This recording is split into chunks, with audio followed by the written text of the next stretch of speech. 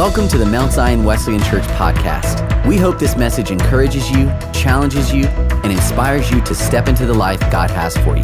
For more information about our church, visit us online at mountzionwesleyan.com.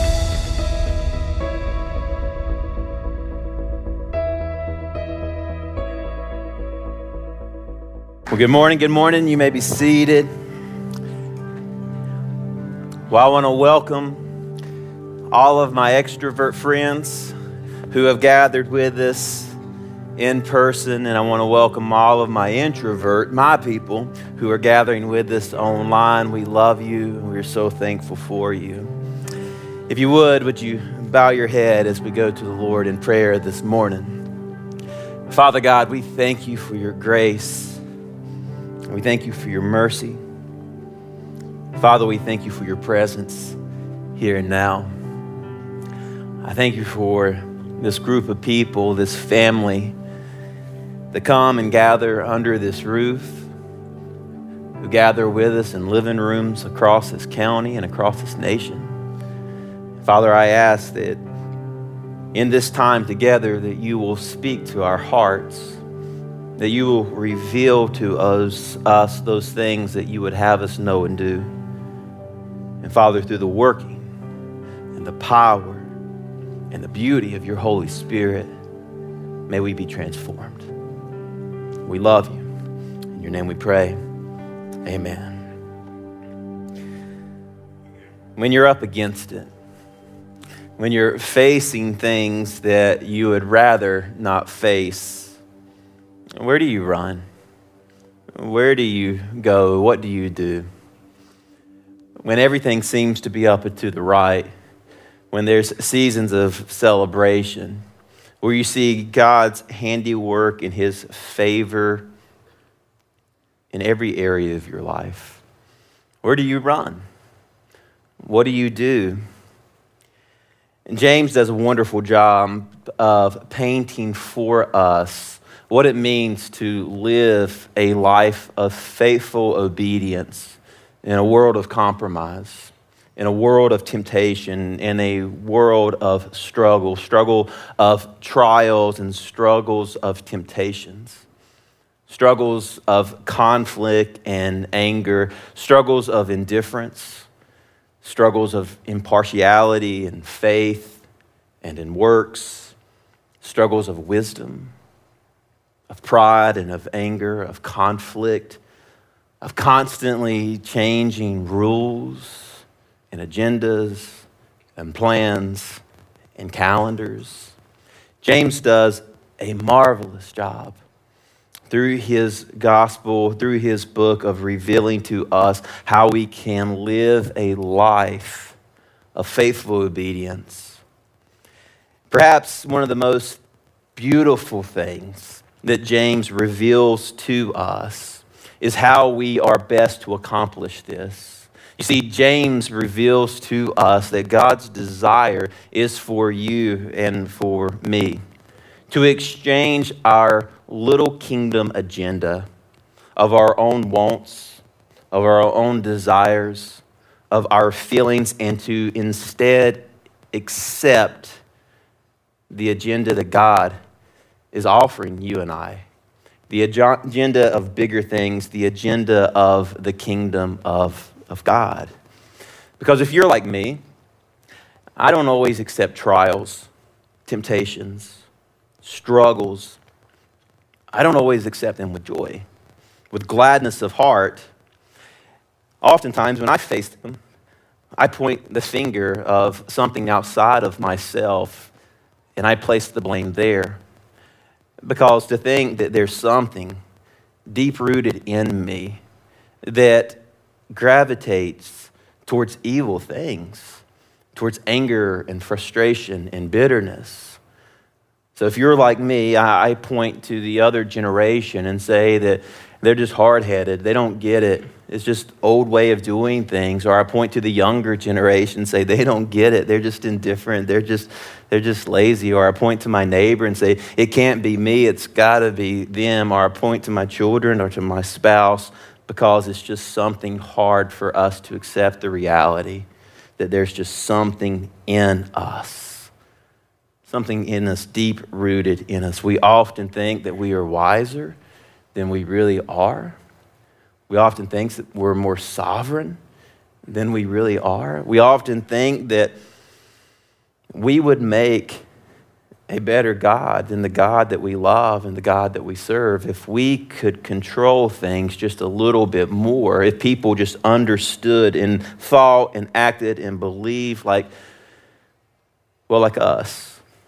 Everything would be better and things would be best. And James reveals our heart condition throughout his book.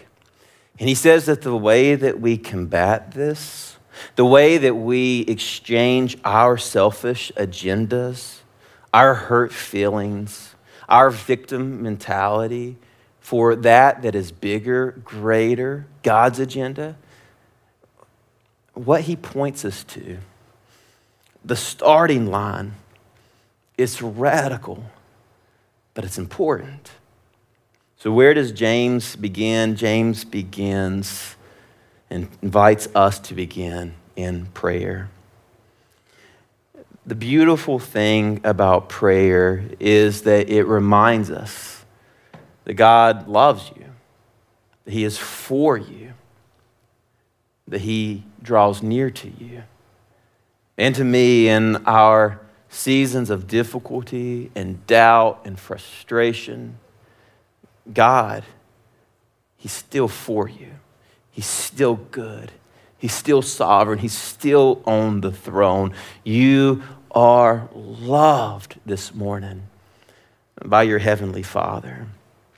And prayer does that. So if you have your Bibles, if you'll join me in James chapter 5, we're going to pick up in verse 13 and we're going to read through verse 18.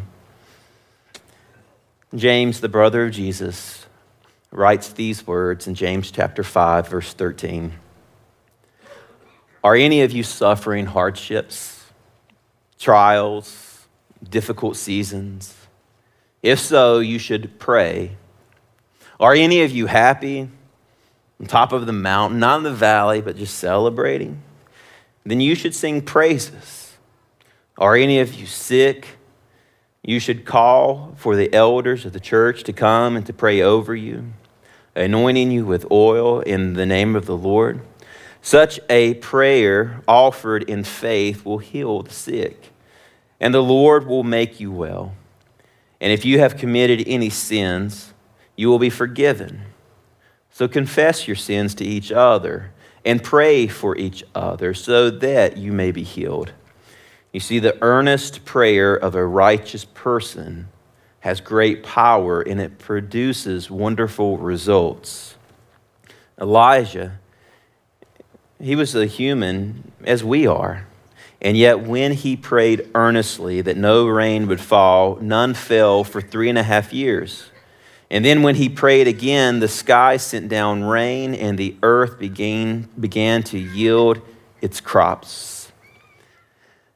So why does James begin with if you are suffering? Why does James begin with if you are going through a difficult season, if you're facing temptation? And it's as we talked about earlier, I think that we can all relate to that. We can all relate to times of difficulty.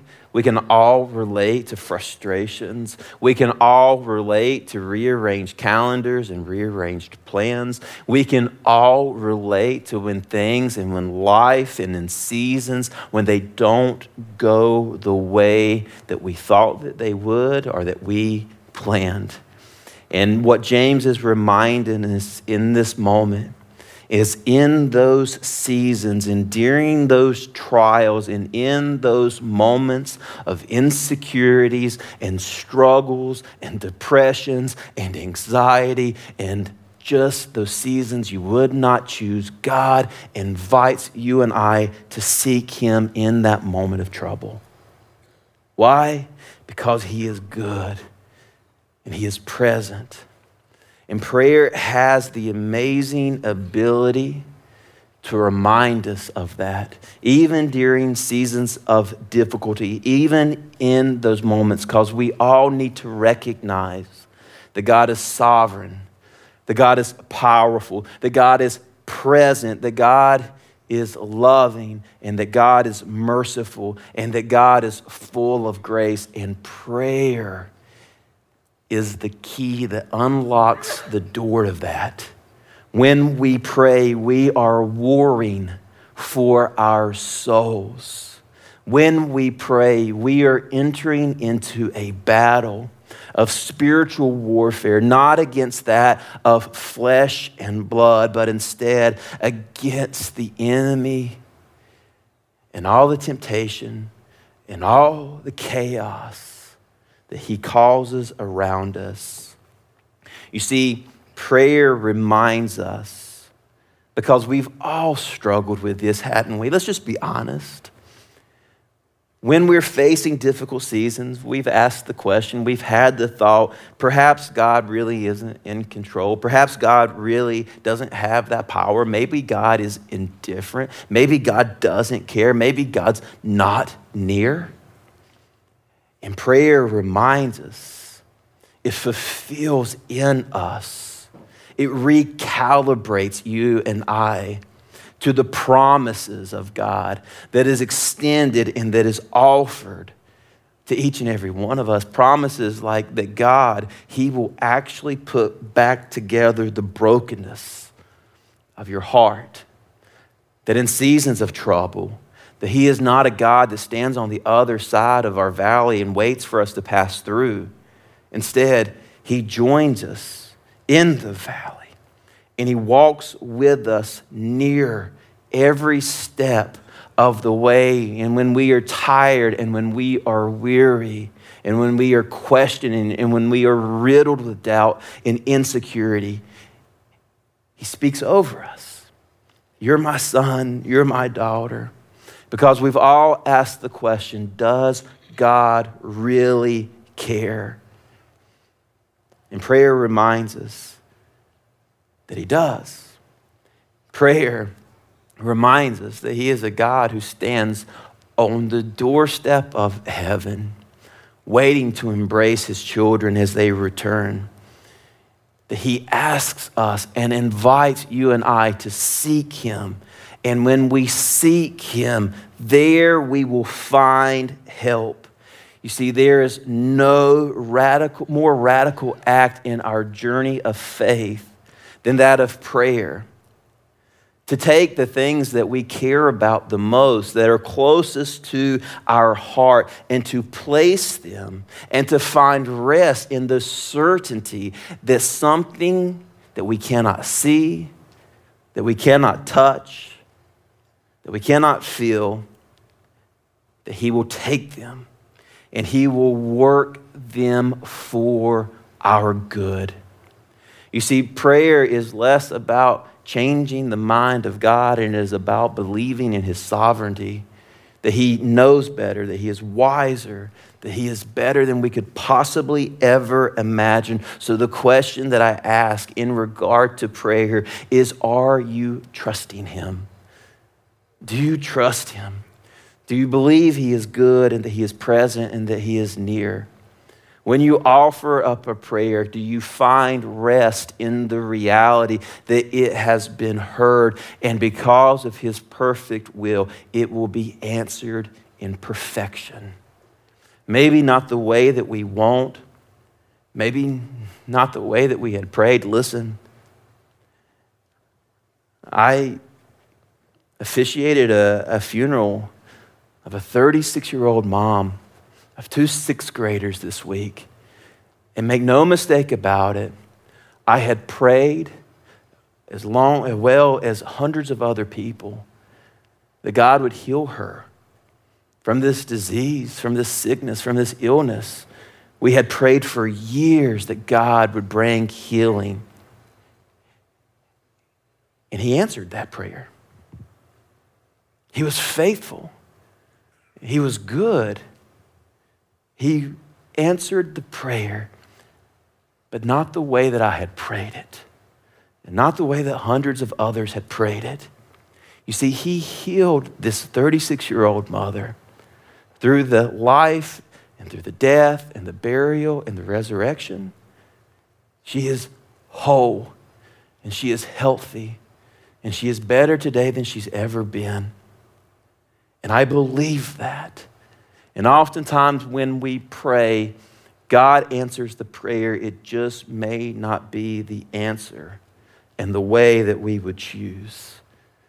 So do you trust him?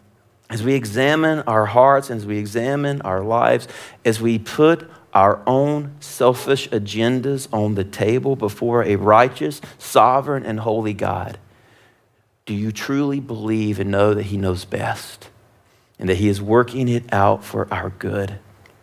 James goes on to write, if anyone is cheerful, let him sing praise. Why run to God when we are cheerful? Because every good gift is given by the hand of the Father. It is not by your wisdom, by your strategy. It is not by your natural talent.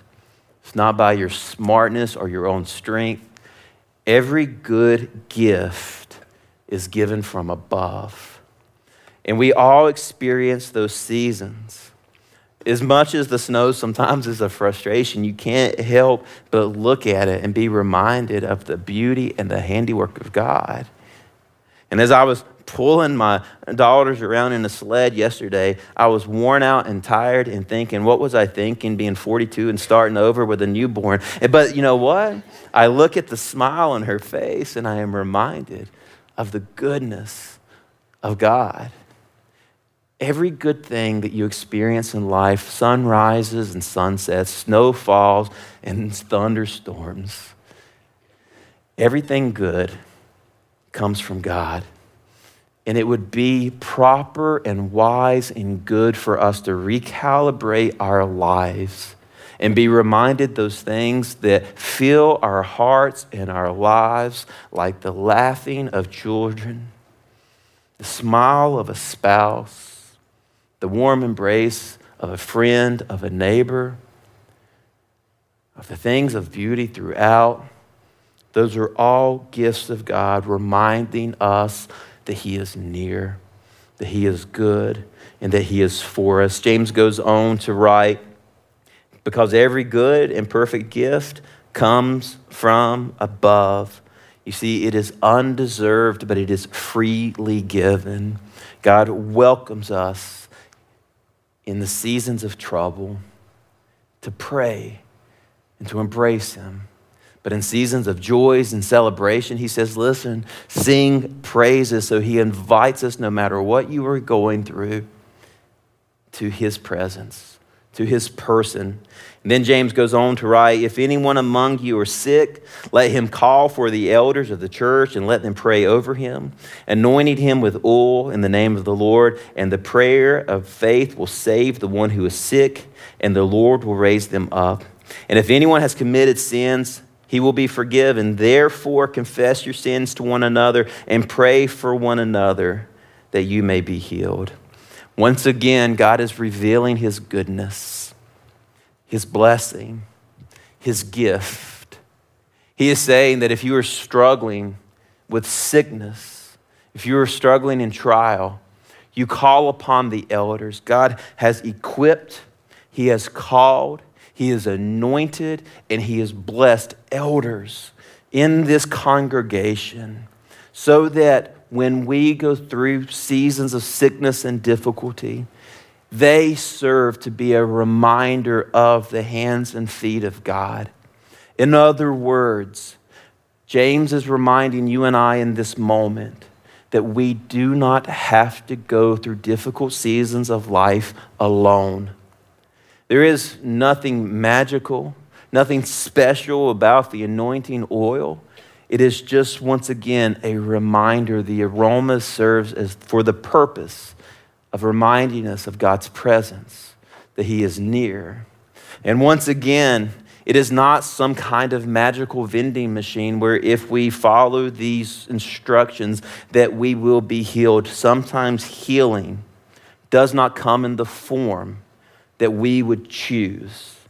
But for all of us who have placed our faith in Christ Jesus and made him Lord of our lives, healing is promised and healing is our reward here on earth or in heaven. So elders, they are just simply a reminder that you don't have to do life alone. You were hardwired to live and to be into community. And that's why James says, and the prayer of faith will save the one who is sick, and the Lord will raise them up. And if he has committed sins, then he will be forgiven, because healing comes in community. Healing comes through inviting people around us. Healing comes through the accountability, through the collaborative wisdom of neighbor and friend and fellowship. But the forgiveness of sins, that only comes through God and through God alone. And God is always faithful to forgive those who are repentant, who are humble of heart. In verse 16, therefore, confess your sins to one another and pray for one another that you may be healed. Who knows you? Not that, all right, this guy is married to this woman and that group of kids belongs to this family. Who really knows you? Who knows your heart? Who knows your dreams? Who knows your wounds and your hurts?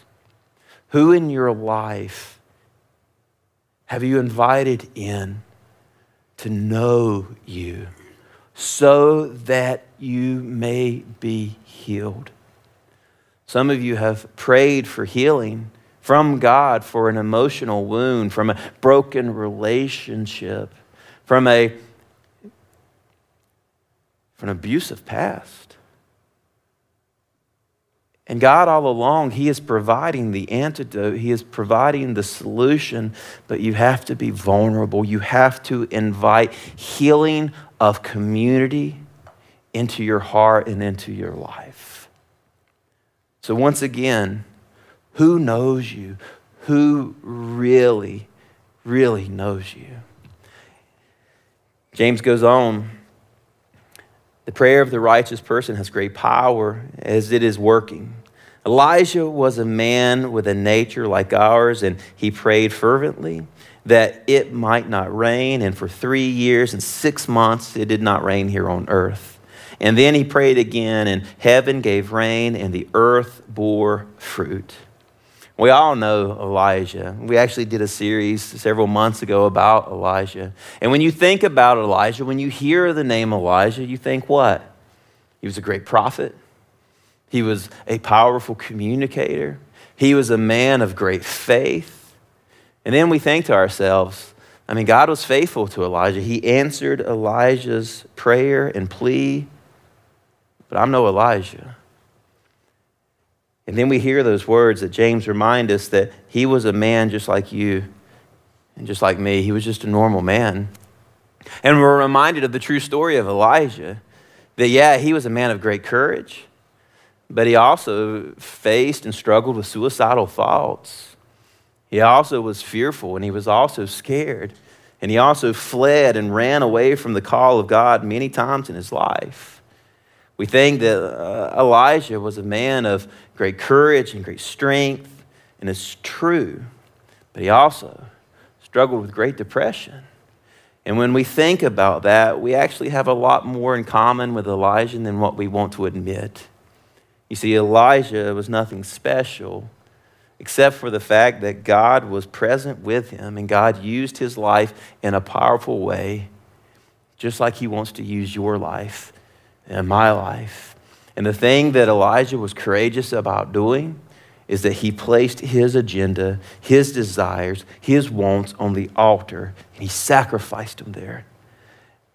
But he didn't just simply leave it there. He allowed it to be transformed into a bigger agenda, into a kingdom agenda, into God's agenda.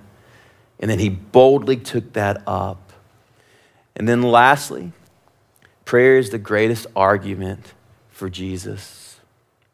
It is a reminder that he is good, that he is sufficient, and that he is present, and that he is capable.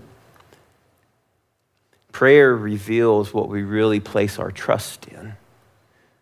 So in closing, I'll ask you the question, what are you praying for? How are you praying?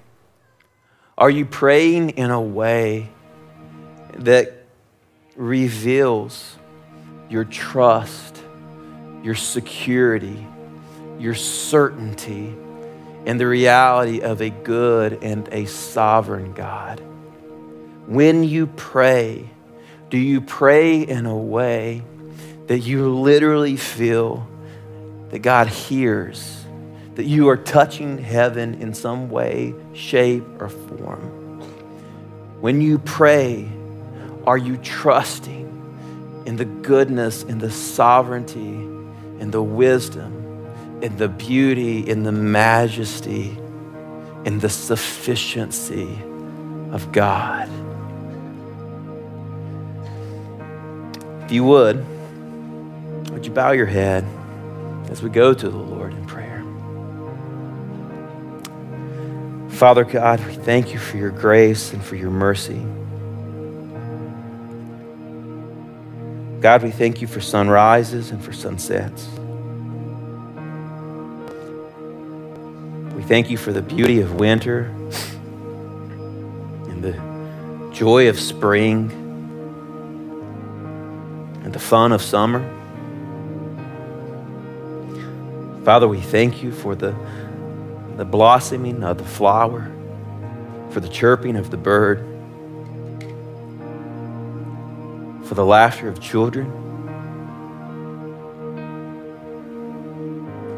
Father, we thank you for the embrace of friends and family. Because God, each and every one of those things are a reminder of your presence, of your nearness. Father, we thank you for the trials and the struggles that we go through, because we know that it is producing perseverance in us and through us. And Father, we repent of the times that we think that we know better. We ask forgiveness for the seasons that we think that we are wiser than we really are, that we are more capable, that we are stronger than we really are. And Father, we reveal our heart's desire, and that is complete and utter and whole dependence on you and you alone. Father, we thank you for the life of our heroes, those lives like Elijah.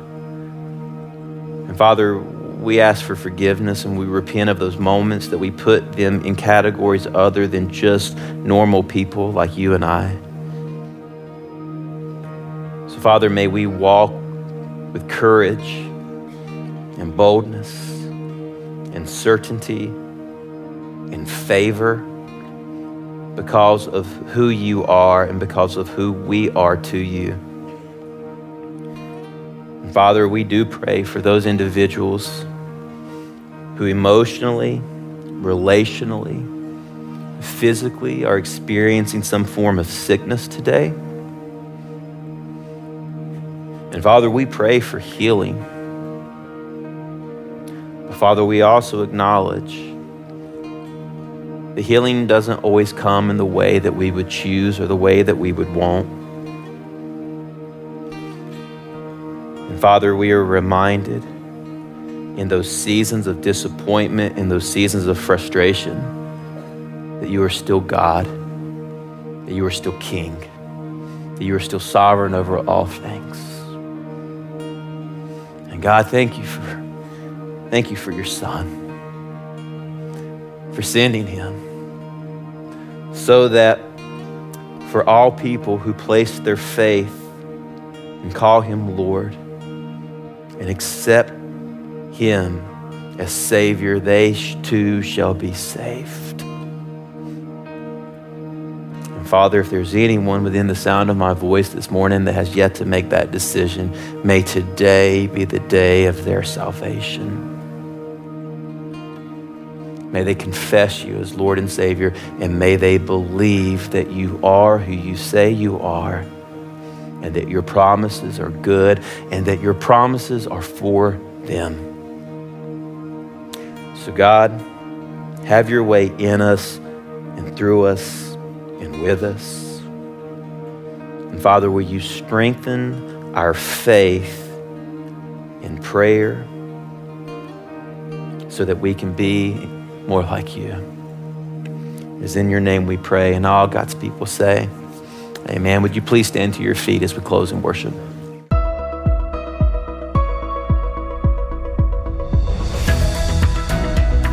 Thanks for listening to the Mount Zion Wesleyan Church podcast. We hope this message has inspired you to take a next step in your walk with Jesus. For more messages or to watch our full worship gathering on demand, visit us online at mountzionwesleyan.com.